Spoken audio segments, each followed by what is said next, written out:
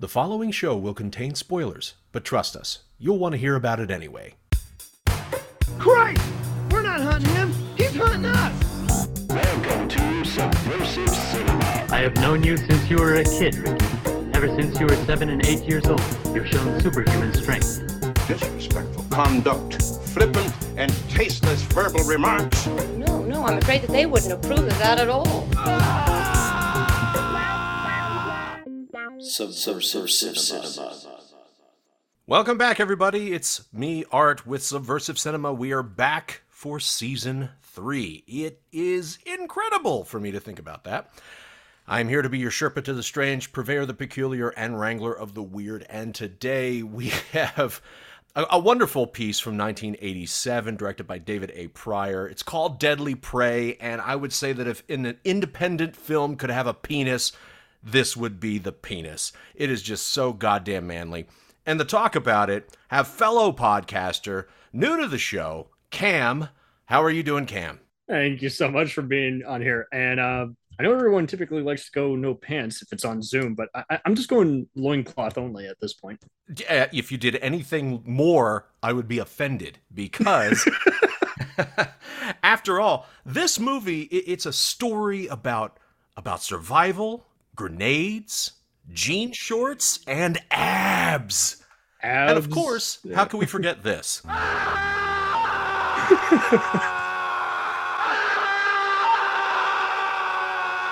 Just so much shouting. Oh, wait. Oh, yeah. 2 different bitch slappings and torture. This would make Jack Bauer tense up saying, Jesus.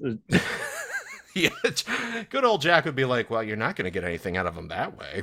We didn't even do anything to him. We might as well have just poked him with a paperclip and he's going to go, ah! I've seen more brutal shit on MacGyver. Oh, of course.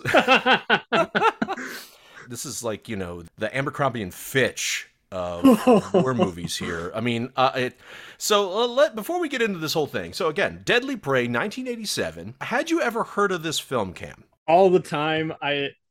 This is going to sound ridiculous. So I had seen all the clips, the best of and everything. I had seen plenty of other shit that David A. Pryor had done, how he was like a trashy, beloved filmmaker. He just would make all these movies with his sons and his brother in this case. And I just finally saw the whole thing and I was in heaven. I'm like, okay, so this is Discount Commando. Love it. Yes, absolutely. Excellent. I'm glad. Came out the same year as The Running Man, but here's the question. Do you remember The Running Man or do you remember this? Oh, well, I think this is definitely going to be the one that I remember from here on out. That's for damn sure. I mean, look, how can you forget it when it stars as our protagonist, Mike Danton, Ted Pryor, who was 1984's Playgirls Man of the Month. Yeah, baby. I mean, you can't beat that. You have veteran actor Troy Donahue hopping in for like 3 scenes playing this mysterious man in a suit who's running the whole thing behind, the puppeteer. And then you got the evil Colonel John Hogan played by David Campbell. Yep. Oh, wait, but you're forgetting Cam Mitchell. And this time he's not standing at a desk barking orders as a police chief. He's actually going out. He does Instead, he's standing up and standing up. But what's so weird is he does a lot of things, and yet he never raises a weapon. And at the same time, I'm almost expecting him to, I don't know, kind of sneak in a Bill Shatner Kirk chop like to the throat or some shit. But no, he just is angry, and then he's just less intense. But he always has the same gaze in every moment. It's funny that you would mention the Kirk chop because I felt there was one scene where there's definitely one where he does like the backhand, the back fist maneuver, except instead of 2 hands together, he just does one, bam, and bam. It's like when he's trolling around, I think the military base, which clearly has the worst security I've ever seen. Honestly, everybody in this movie, all the bad guys, all the mercs, they're just asking to be killed because they are all just the biggest bumblefucks I've ever seen. I've just never seen worse training in my life than in this film. Oh, yes. Oh, man. So were you familiar with any of the other junk by AIP, like American International Pictures? No, but I don't think so. Is that the prior work for them, or is this a totally separate thing? It was his studio, but I know you're a Mr. Science Theater viewer, so you've already seen one of their gems, that is Space Mutiny. Oh, Space fucking Mutiny, yes. Okay.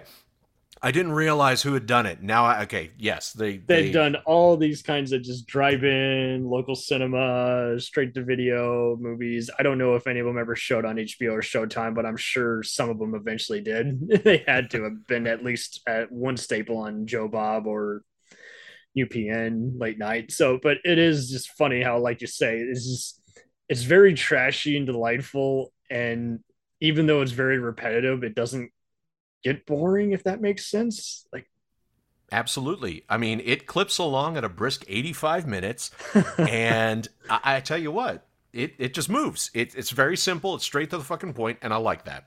They filmed it in their backyard, and yet the cheapness was kind of done with love? Question mark. Maybe. Don't yeah, quote which me. is it's funny because I we'll get to this, but I have issues with some of the geography and what exactly is going on here. But Yeah. you know, we'll talk about that. Subversive. Yes, exactly. Well, it certainly subverted my expectations. So, as everybody who is listening to the show knows, and if you are new to the show, first of all, thank you for tuning in. Secondly, what we do here is we try to break down the subversive sauce for all these movies, these weird, wacky, and downright wrong entries in cinema. And how do we do that? Well, we look at three factors. We look at character, story, and what the fuck? So, let's go ahead and start with the simple one of characters. So, Cam, what character or characters stood out to you and why? Oh man, it's not a character, but definitely the chairs that are being leaned on, or being stomped on, or broken. Maybe the logs, not the guns per se, but definitely the copters that are getting just way too close to said gun. Just, but yeah, to answer your question, it's got to be definitely the pecs in this. Oh, movie. God, yes. Everyone, like you say, just came off a men's magazine or Sports Illustrated shoot and just happened to be cast on that day, I think. Yeah. It's definitely physique on display left and right, everywhere you look. And I remember that when I was first watching this, everything seemed par for the course. I mean, you know, these mercs, they're kind of, I don't know. They were just, you know, sort of slack ass to begin with. And then we're introduced to this wonderful triplet of guys who are just coming to enlist. And I have to say that I really love the enlistment process. I mean, look, how can you go wrong with a questionnaire such as this? You'll address me as Colonel Hogan, nothing else. Why do you want to be a part of this outfit? I like the money. What about you? The money? The same. And you? I'm here for the fun. Okay, sorry, quadruplet. There was a quadruplet of men there, but I just love that. That's about as far as it goes. Is they say, so why are you here? How'd you hear about us? Did you see us online, or did you hear about it word of mouth? Was it the penny saver? Great. And here, go ahead, talk to this woman who's wearing high shorts and a tight cutoff shirt, and she'll take you to your camp. And all those henchmen sound like they're the exact same ADR. Yes, it does. I'm they're pretty sure different. they had one guy just doing it. It was probably David. Is like, can I stop breathing into the mic already? Come on. Oh my God. So that's fantastic. But they never got out of this. They always had kind of that kill or be killed kind of fight to the death kind of mentality about them. They do a bunch of other Vietnam movies. They've done A Hard Case and Fist, which I swear is not a porno. They've done Born Killer, The Final Sanction, Maximum Breakout, where like a movie star must go rescue his girlfriend from like South America, and Raw Justice. Oh my God. Yeah, I Deadly Prey is kind of like their king, and they've worked so much with. They even did The Lost Platoon, which was, I kid you not, Platoon meets The Lost Boys. Oh no! Wow. And they've done so many of these with Robert Zadar, and so it's a shame that they didn't meet him then, because this could have used some of the Samurai Cop star. Hell yes. Hell yes. There's actually a duo that stood out, which is leading me to the one thing I want to talk about, the geography, which is this particular duo stood out to me because they fit into this movie, but they also stuck out. And it is these two gentlemen who find Danton sleeping on the ground. Now hold on, boy. Don't go jumping up all half-cocked. Just lower that knife down real slow like. I believe you better do as Will says. Now, why don't you get up and go before I get a mind to fill your behind full of birdshot? Go on, get. Where the fuck did this movie suddenly go? This is 75 miles southeast of Los Angeles. This is like, this is, my God. I mean, look, I live here. They're talking about this is like taking place in like Temecula. This is wine country, all right? There isn't anybody suddenly from like the south of the Mason-Dixon line here. So these two guys, they're just these fantastical. If I had to say anything in this movie that just didn't make any sense, it's these two guys. And that says a lot for a movie like this. Now, riddle me this. So I saw this back to back with the sequel. Which I just found out there's a sequel, so I clearly need to do that one, like in a future season. The sequel is very much like Samurai Cop 2, where it's embracing all the stupidity and it acknowledging what a camp classic the original was. And yes, even when it's just way too schlocky and over the top, I was losing control of all the gory gags. So riddle me this. Does he say this in the first one? Yeah, I know he says it in the second one. He says, I've killed more people than cancer. No, not in this one. Okay, well, so there you go. It's like, this is, Ted Pryor is just having more fun just being straight face and yet still looking at everyone like they're a weirdo. Here, he's pretty much the weird one here, I feel, that is the lead, where he is just trying to out weird everyone else. Is like, maybe I'll just insert another flex or whatever. And like you said, you mentioned some trivia, like how he was actually eating the actual worms. Is like, yes, for a scene that signifies nothing to the movie. You take it out, it changes nothing the narrative, and yet that's dedication, my dude. Dude, seriously, like there was, I mean, they took their time to make that sequence almost a minute and a half long, where you actually see him spit cleaning the worm, because if he's gonna eat it, he's gonna eat a clean fucking worm. He's not just gonna have some grungy dirt worm. And this is like, I guess this was his brother saying, Teddy, this will be your moment. That Golden Globe is all over this for you, sir. And I guess he fucking went with it, man. He was trying to be De Niro or something here. But I'll tell you what, see, I read that fact before I saw the movie. So when I saw the line of the fact, the trivia, the mouse that he eats was bought at a pet store. And then when we see the mouse sitting on the ground, all of a sudden I start getting nervous. I was like, fuck, this is going to be Cannibal Holocaust all over again. Yeah, unfortunately not. But nope. Cut away, and then he was just eating beef jerky off of a stick. But yeah, the Rip Track does a good job of also joking. Is like, I just want to ask the filmmakers, are they or are they not misogynist during the second bitch slap? And I don't think they are, because like you say, is like, it is done with love. It's over the top without feeling like a very overdone exploitation. Like, it isn't like some Roger Corman movie where you're like, okay, I know where you're going for, but it's a little too much, blurring the line between B movie and, X-rated. Yeah. Here, like you say, you of all the messed up movies lists that we've seen, it wouldn't be a video nasty by any means, even with all the spearings and everything. You've seen worse on, say, Sesame Street. Oh, that's for sure. That's for sure. Any other characters that come to mind? You gotta love the Colonel. And like you say, Troy Donahue, there's a Godfather 2 veteran, and much like Oliver Reed, he stopped giving a shit after like 1975 and just starring in anything that moved. But yeah, good. You're pleased to know this villain comes back in the sequel. That's how. You got to see it to believe it. Okay, I'll tell you what. I mean, I always give the spoiler warning, so we could talk about it freely. The biggest thing I'm curious about is how is it that the fucking lieutenant whose arm he cut off, then beat with said arm, and then scalped, is playing the same fucking character in the sequel. It's just... It's got to be epic. I mean, he has to be like a fucking Bond villain where he's got like his arm tucked into his shirt and he's got like a bald cap on or something. Basically, his dick still works, so he's still going around with a hot assistant and basically telling his men to go kill while he screws someone off screen. And at the end, they end it the exact same way, where his main henchman loses an arm and then gets bitch slapped with his missing arm. And so, yeah, it didn't take it seriously. It works because it never worked to begin with, so there's nothing to wreck, so to speak. Oh, yes. It would be like if you did The Room 2 and then had, Johnny as a ghost in human form or some shit,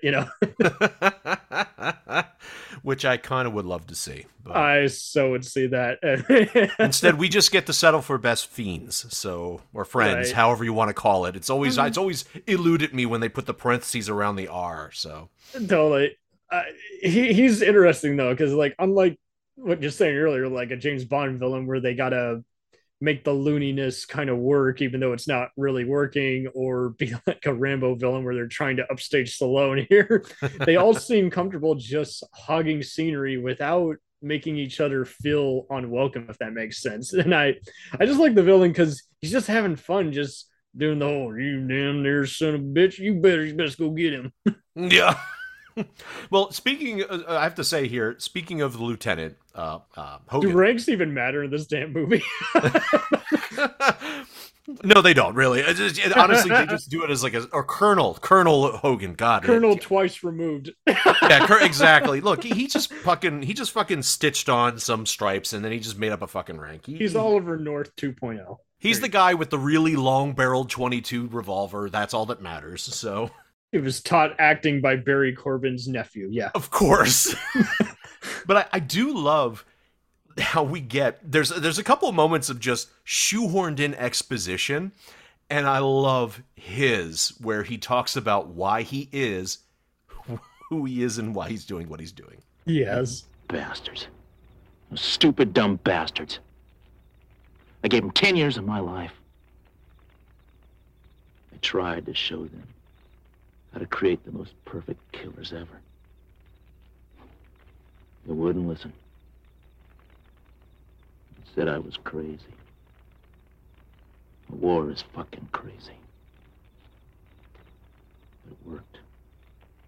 My methods worked. He's living proof that my methods worked. What do I get for it?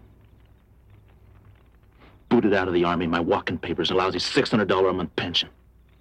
Stupid bastard. $600 a month is more than anyone else is making. Shut. I was gonna say, dude, you're doing all right. You have no idea in this economy. So, okay. So we got plenty leaning in. Bastard. We have plenty of good characters. There's lots of good stuff happening here. So let's talk about the next section here. Let's talk about the story. So, Cam, did the story make sense to you? And did it work? Ooh, good question. Yes, it works. But does it work does for the job. right reason? I don't know. Yeah.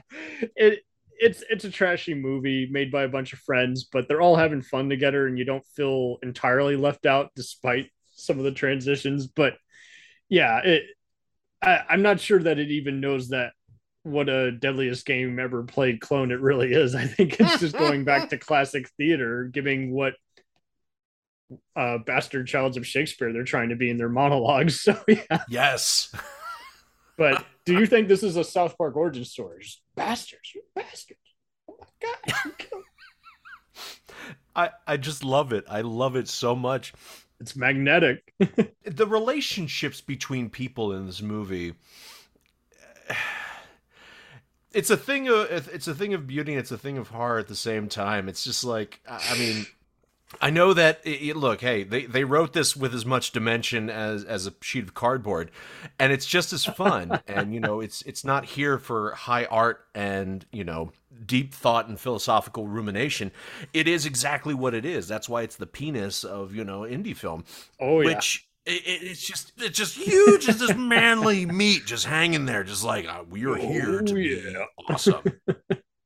I'll tell you what, a lot of the story, yes, it apes from a lot of shit. It's clearly got echoes of Rambo, Commando, all this stuff. The thing I love about it, and I've never get tired of the old formula of they fucked with the wrong guy. Yes. I never get tired of that. So when the movie started and we see these guys chasing down this random, banker, whoever the fuck he is, through the woods, two thoughts crossed my mind. This is not an actual paramilitary group. This is just a group of rich white dudes who like to hunt people. Yeah. But then I saw them dressed pretty shitty, but then I also thought maybe they are because they're holding their guns at their hip. Like, I've never known any person with military training to do that. And they also are all terrible shots. They can't even shoot this big dude who's just lollygagging through the woods. Finally get him. And I'm like, okay, so I'm not quite sure what's happening yet, because the poster has this ripped blonde dude, and here's a fat dude who just got shot, and then you got these yokels.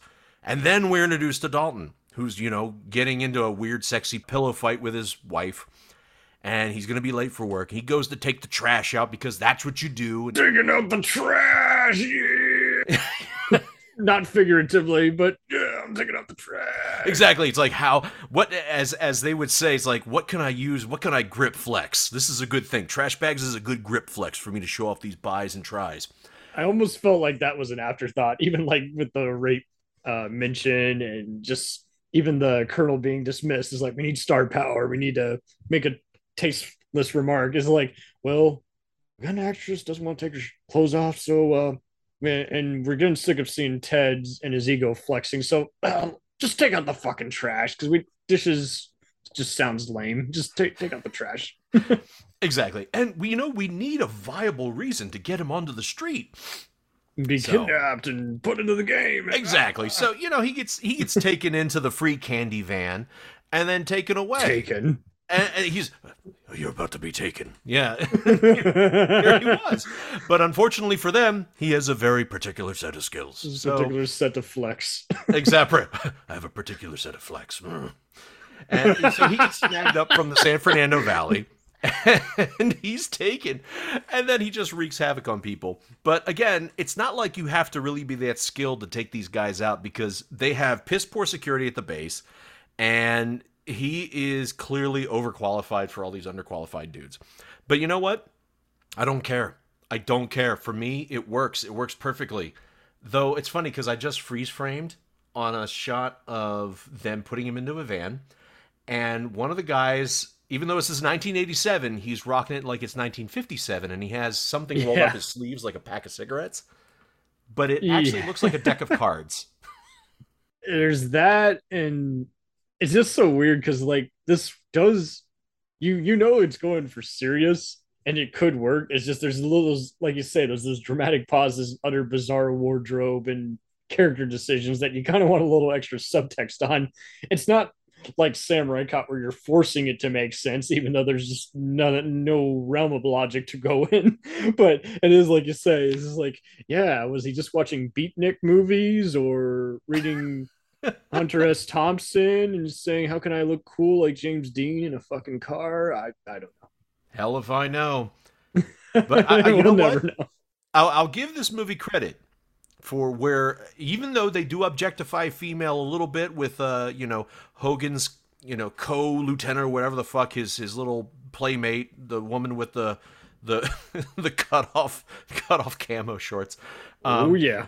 I like that they do give, Mr. March of 1984 his due. And in his introductory shot to the games, it's that pan up from his feet that we've seen so many times in horror films. Tarantino vision. You see this Adonis, and I love the music cue that goes with it.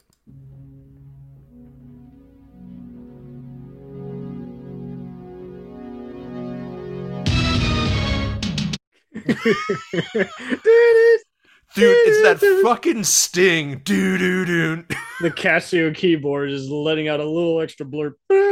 I don't know if they echoed it in post or if both of them were doing it at once, but it's great. Oh my god, I like it so much. I think I need to hear it one more time.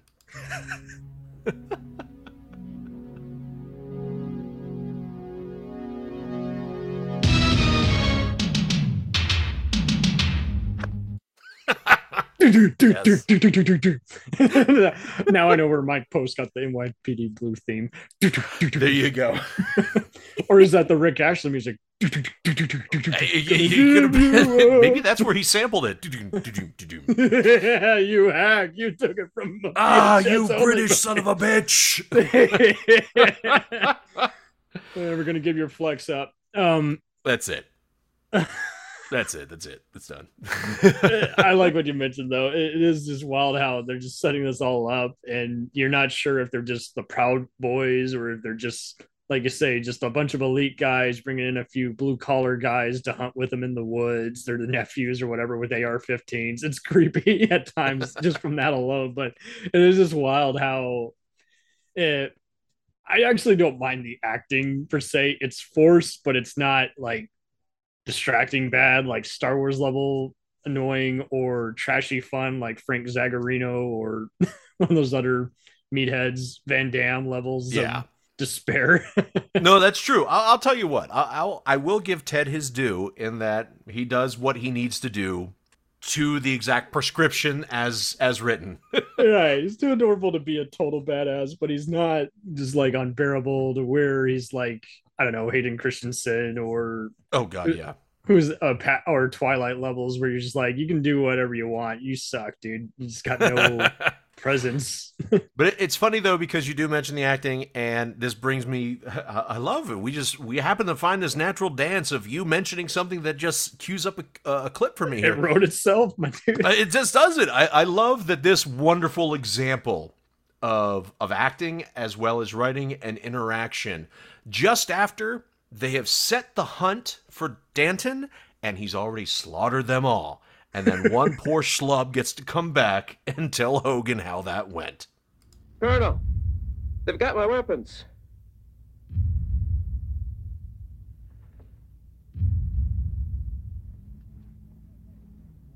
Kill him. Yep, that sounds about right. I feel like that was an equally measured response. They had to go to William Shatner was their instructor. Remember, the dramatic pause is all you got to offer. Well, I think it would have been like, remember, a dramatic pause is all you have there you go. to offer. To offer. Yes. Followed by a gunshot and jumping over the hood of a car. Boom. Oh, man. How did you like the fight scenes in this movie? Because they're not static, the fight but scenes they were are fantastic. Oh. The fight scenes were so fun. And again, it's too much. There's which one do you pick? Yeah. Oh Jesus. Okay, I'm when we're talking about fight scenes, I'm going to go ahead and exclude anything that involves explosives because that is going to be in my mind reserved for the WTF section.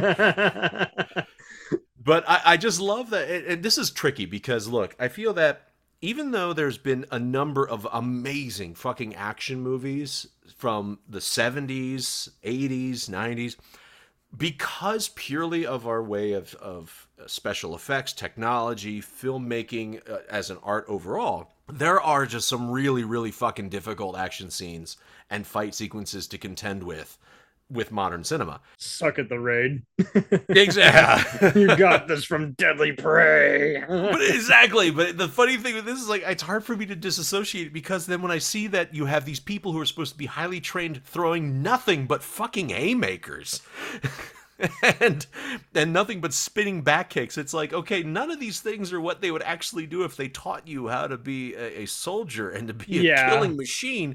It looked fun on film, but my god, it's literally just watching two kids try to fight in a schoolyard. Oh yeah, but they're just ripped, you know. So it's basically it's going. If it's not going by Stallone logic, it's definitely by A-Team, James Bond logic. Where it's like, is like stuff that would literally rupture or fracture your hand, or like just put your back out, or I mean, it's kind of like how on all the early 2000s CSI type shows, how everyone's like loading a shotgun, even though technically that's just jammed it. Just oh my god! Don't even get me started on all the introduction sequence with the credits where they just keep chambering rounds, and you can see like they're knocking rounds out because they're doing it more than they need to.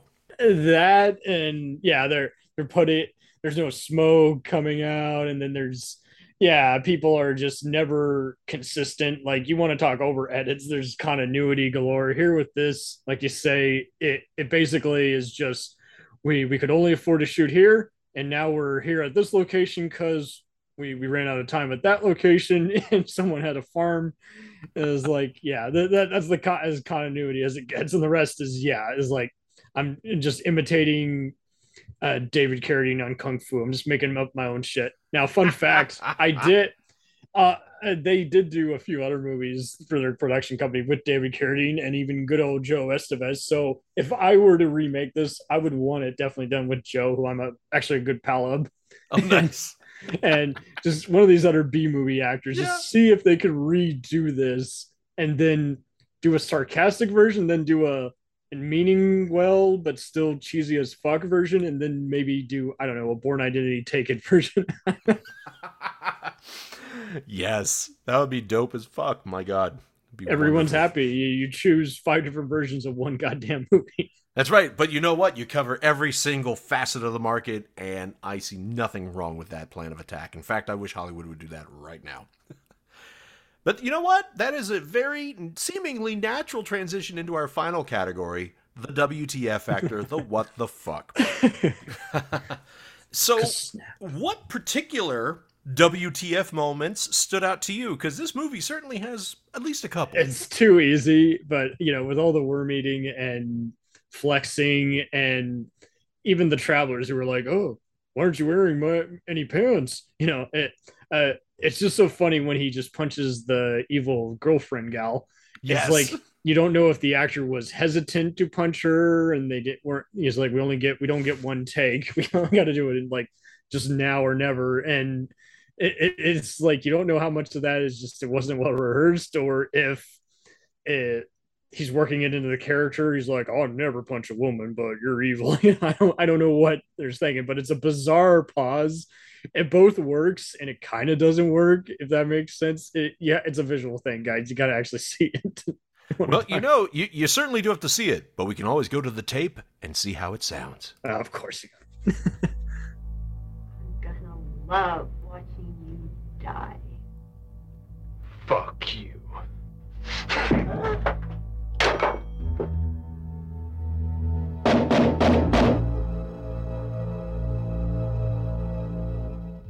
Vicious. And then that dreary music, like it's something out of the Terminator or the Blade Runner or something. I call that death music. Dun, dun, dun, dun. Seems to be in every other 80s movie, from Hard Rock Zombies to even Return of the Living Dead. If you didn't have it, then why? You're not even an 80s movie. Like, what are you even trying to do? Metal.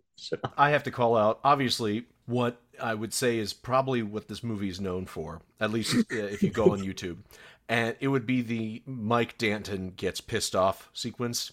But it's interesting because this what the fuck also comes on the heels of what I would say is narratively a great fucking choice. So you have the bad lieutenant, the big bad lieutenant, Mr. Sunglasses. He has taken Danton's wife out to this clearing, throws her on the ground, and he fucking shoots her dead. So Danton has been fighting to save his wife. He gets there just too late, sees her die, which is a great fucking choice. It's a solid it's clearly heading in the direction of a depressing movie. It's a little nihilistic. But then he takes out his machete, cuts off the lieutenant's arm, and then proceeds to beat the shit out of him with the severed arm, which is the WTF moment. Had this been a legitimate straight edge movie, a by the numbers blockbuster action flick, he would have just, maybe smashed his face in with his fists or something, right. I guess quasi realistic. But instead, we got to ratchet it up. Yeah. Brad Pitt kicks the shit out of Nick Cage, or Tom Cruise trips Travolta or some shit. I don't know.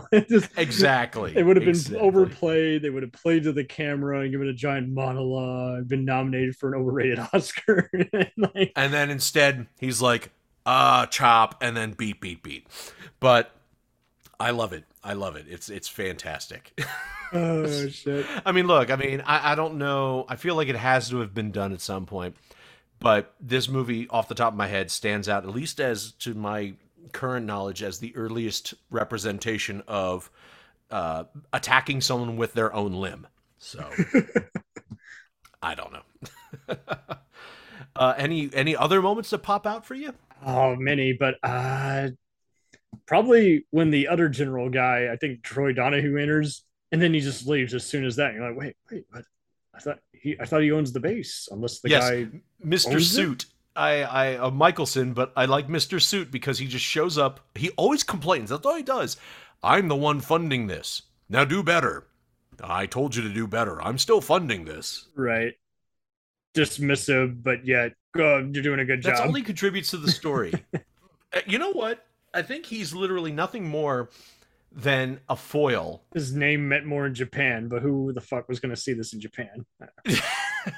I think they just had it purely so that Cameron Mitchell could have one moment in the sun where he speaks on behalf of the everyman. Who am I? A little man who spent 27 years of his life as a cop trying to put big shots like you away. 27 years in the filth and the dirt of the street. There ain't no music down there. You watch the people in the streets killing, raping each other, pumping dope through their veins while big men like you sit in the fancy penthouses. And yet the poor slobs rot in hell. I know about you.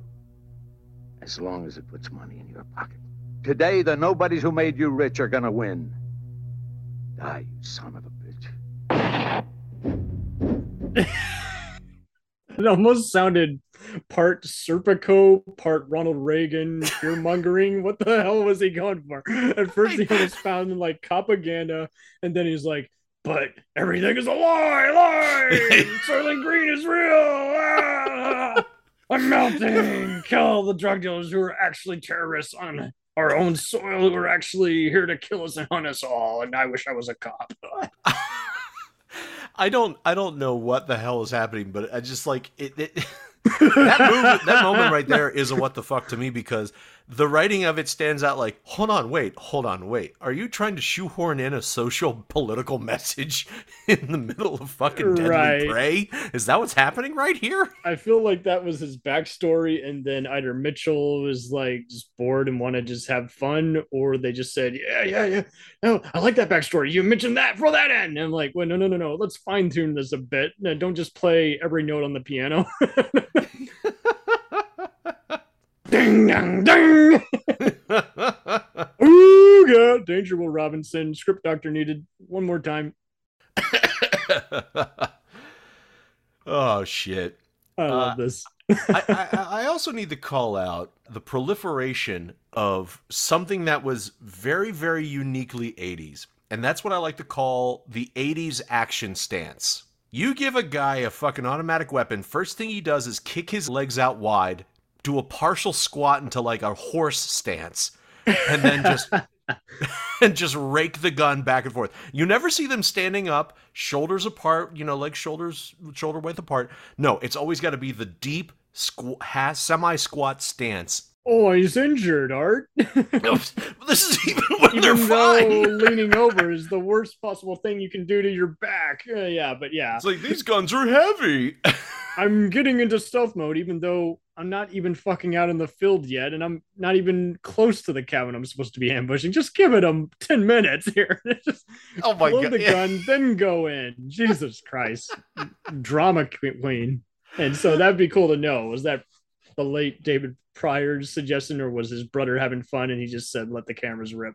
That, damn it, that's going to be something that is lost to time. I will see if Ted Pryor's on Facebook. I'm going to have to ask him, like, when are you next at a convention, and can I have Art and I have 2 hours of your time? Yeah, look, we just have a couple questions. That's it. Just a couple. I tell you what, I will most certainly try to find him on Instagram. Would you like to talk about the explosions and how absolutely variable these grenades are? Yeah. How is it that a grenade could like devastate an entire tent, and then another grenade of the same type would just be like a poofy smoke bomb? It's very bizarre. It's definitely go back to doing what Scorsese and Spielberg are doing, shooting war movies with your friends, making sandcastles explode to look like The Longest Day or all Quiet on the Western Front. And yeah, it is weird how you would think the fucking grenade launcher on his gun would decimate more, and yet, yeah, the grenade does more damage, and yet when you see the helicopter stuff, often it's exploding to the right of them, and they just get right back up. It like you say, it is crazy logic, and the inconsistency is what makes it stand out more. I did love that. Yes, he. It's like, go to the left of the explosion. No, too much. Okay, just pretend to be dead and we'll cut back to you. Exactly. Didn't he have a machine gun that had a grenade launcher, right? And didn't he use that same gun not only to take out a helicopter, but then also attack the guys at the end? Kinda. I do lose track of with given how many times he's knocked around and pistol whipped and then gets back up and gets him in one scoop. So yeah, you can only look at this in Schwarzenegger logic or John McClane. That's true. That is true. It's for, like you say, for whatever reason, even though we're used to seeing this, it still kind of stands out because it's done with so much love and yet pretentious, I guess. I don't know, that's mean. With too much care. Too much lingering shots. Yeah, pretentious would be a award-winning movie that put me to sleep, like Fuck You, Silence. But yeah, this one is weird in that, yeah, it's just like they're doing everything we're used to seeing, and yet it somehow feels different, if that makes sense. Right. Well, I'll tell you one thing that certainly felt different to me. I loved how his war buddy, who was part of the Mercs, decided to turn coat and join him. The little booby trap he set by pulling the pin and then setting the grenade under the dude's head while he's passed out. Just for it to go off when he sits up. Put it in his mouth. that was, I'll tell you what, that was inspired, is what that was. It was absolutely inspired. And that's a great example of how a grenade will blow the shit out of a tent, yet it'll only do a puff of smoke in the woods. Whatever. Look, there's so many things in this movie that are darling and delightful, but we also say, what the fuck? Everyone else is inspired by Indiana Jones or Mad Max in terms of fighting. This guy, I think, just watched Wile E. Coyote and said, I got the perfect idea. So, yes, he's like, I know. What? How has he not blown up yet? Okay, let's do this. Acme, thank you. Oh my God. Okay, Cam, let's get to the real important question of the hour. So, how saucy would you say this movie is on a scale of 1 to 10? It's completely arbitrary, but how saucy is its subversion to you? It's a 20 out of 10. Oh my Lord! You really sent it right off the rails. Fucking sauce with nicotine, sugar, and ketchup, and mustard, and mayo, and chipotle, baby. Every single goddamn thing you can. You know what? I will. You know, I'm gonna agree because it is the indie action film swinging dick of cinema, and they made some bold choices. And you know, he ate a fucking worm. He ate a worm. He cared too much. I give him his props. That's it. Oh my God, Cam, this has been so much fun. Before we go, I would love for you to tell everybody out there about your show and where they can find you. Please. Thank you for the moment to pimp out my show. So, Jacked Up Review Show covers everything from film franchises to TV shows to music bands to filmmakers and actors to even the best and worst food brands by type. So if you want to know how the certain franchise evolved over time, but from a amusing ranking to seeing who makes the best and worst kind of tacos or Chinese food, yeah, we are the one who you call up. Nice. And where can we find that? You can find us all. Yeah, JURS podcast, Jacked Up Review Show is on Instagram, Twitter, and you can find us on just about every single one: Google, Anchor, Spotify, Podbean. We're there. Rock and roll. I will make sure that I put that in the show notes so you can find them. Now, just as important as finding the Jacked Up Review Show, where can you find Deadly Prey? Well, right now it's available for rent or purchase on Amazon Prime. Spend that sweet, hard-earned $1.99 and you will not regret the 85 minutes of joy you will get. And no, the Prime one that's currently on there is the Riff Tracks version, so you get 2 for 1. Oh, even better. So you can watch it, see how it is, then you can hear a bunch of smartasses talk about how funny it is too. It's definitely one of their better commentaries, I feel, because there were other ones where you're like, okay, this shit, you're being just mean-spirited, or yeah, this movie is dumb, but it's not even really riff-worthy. It's too boring. This was like the perfect window for them. They were just rocking and rolling with this one. They were jamming. Fantastic. It's been a hell of a fun time talking about Deadly Prey with you, Cam. Thank you, Art. Thanks for coming on. I really appreciate it. Anything else before we go? Oh, we got to play the Scream. How could I forget about a little Scream?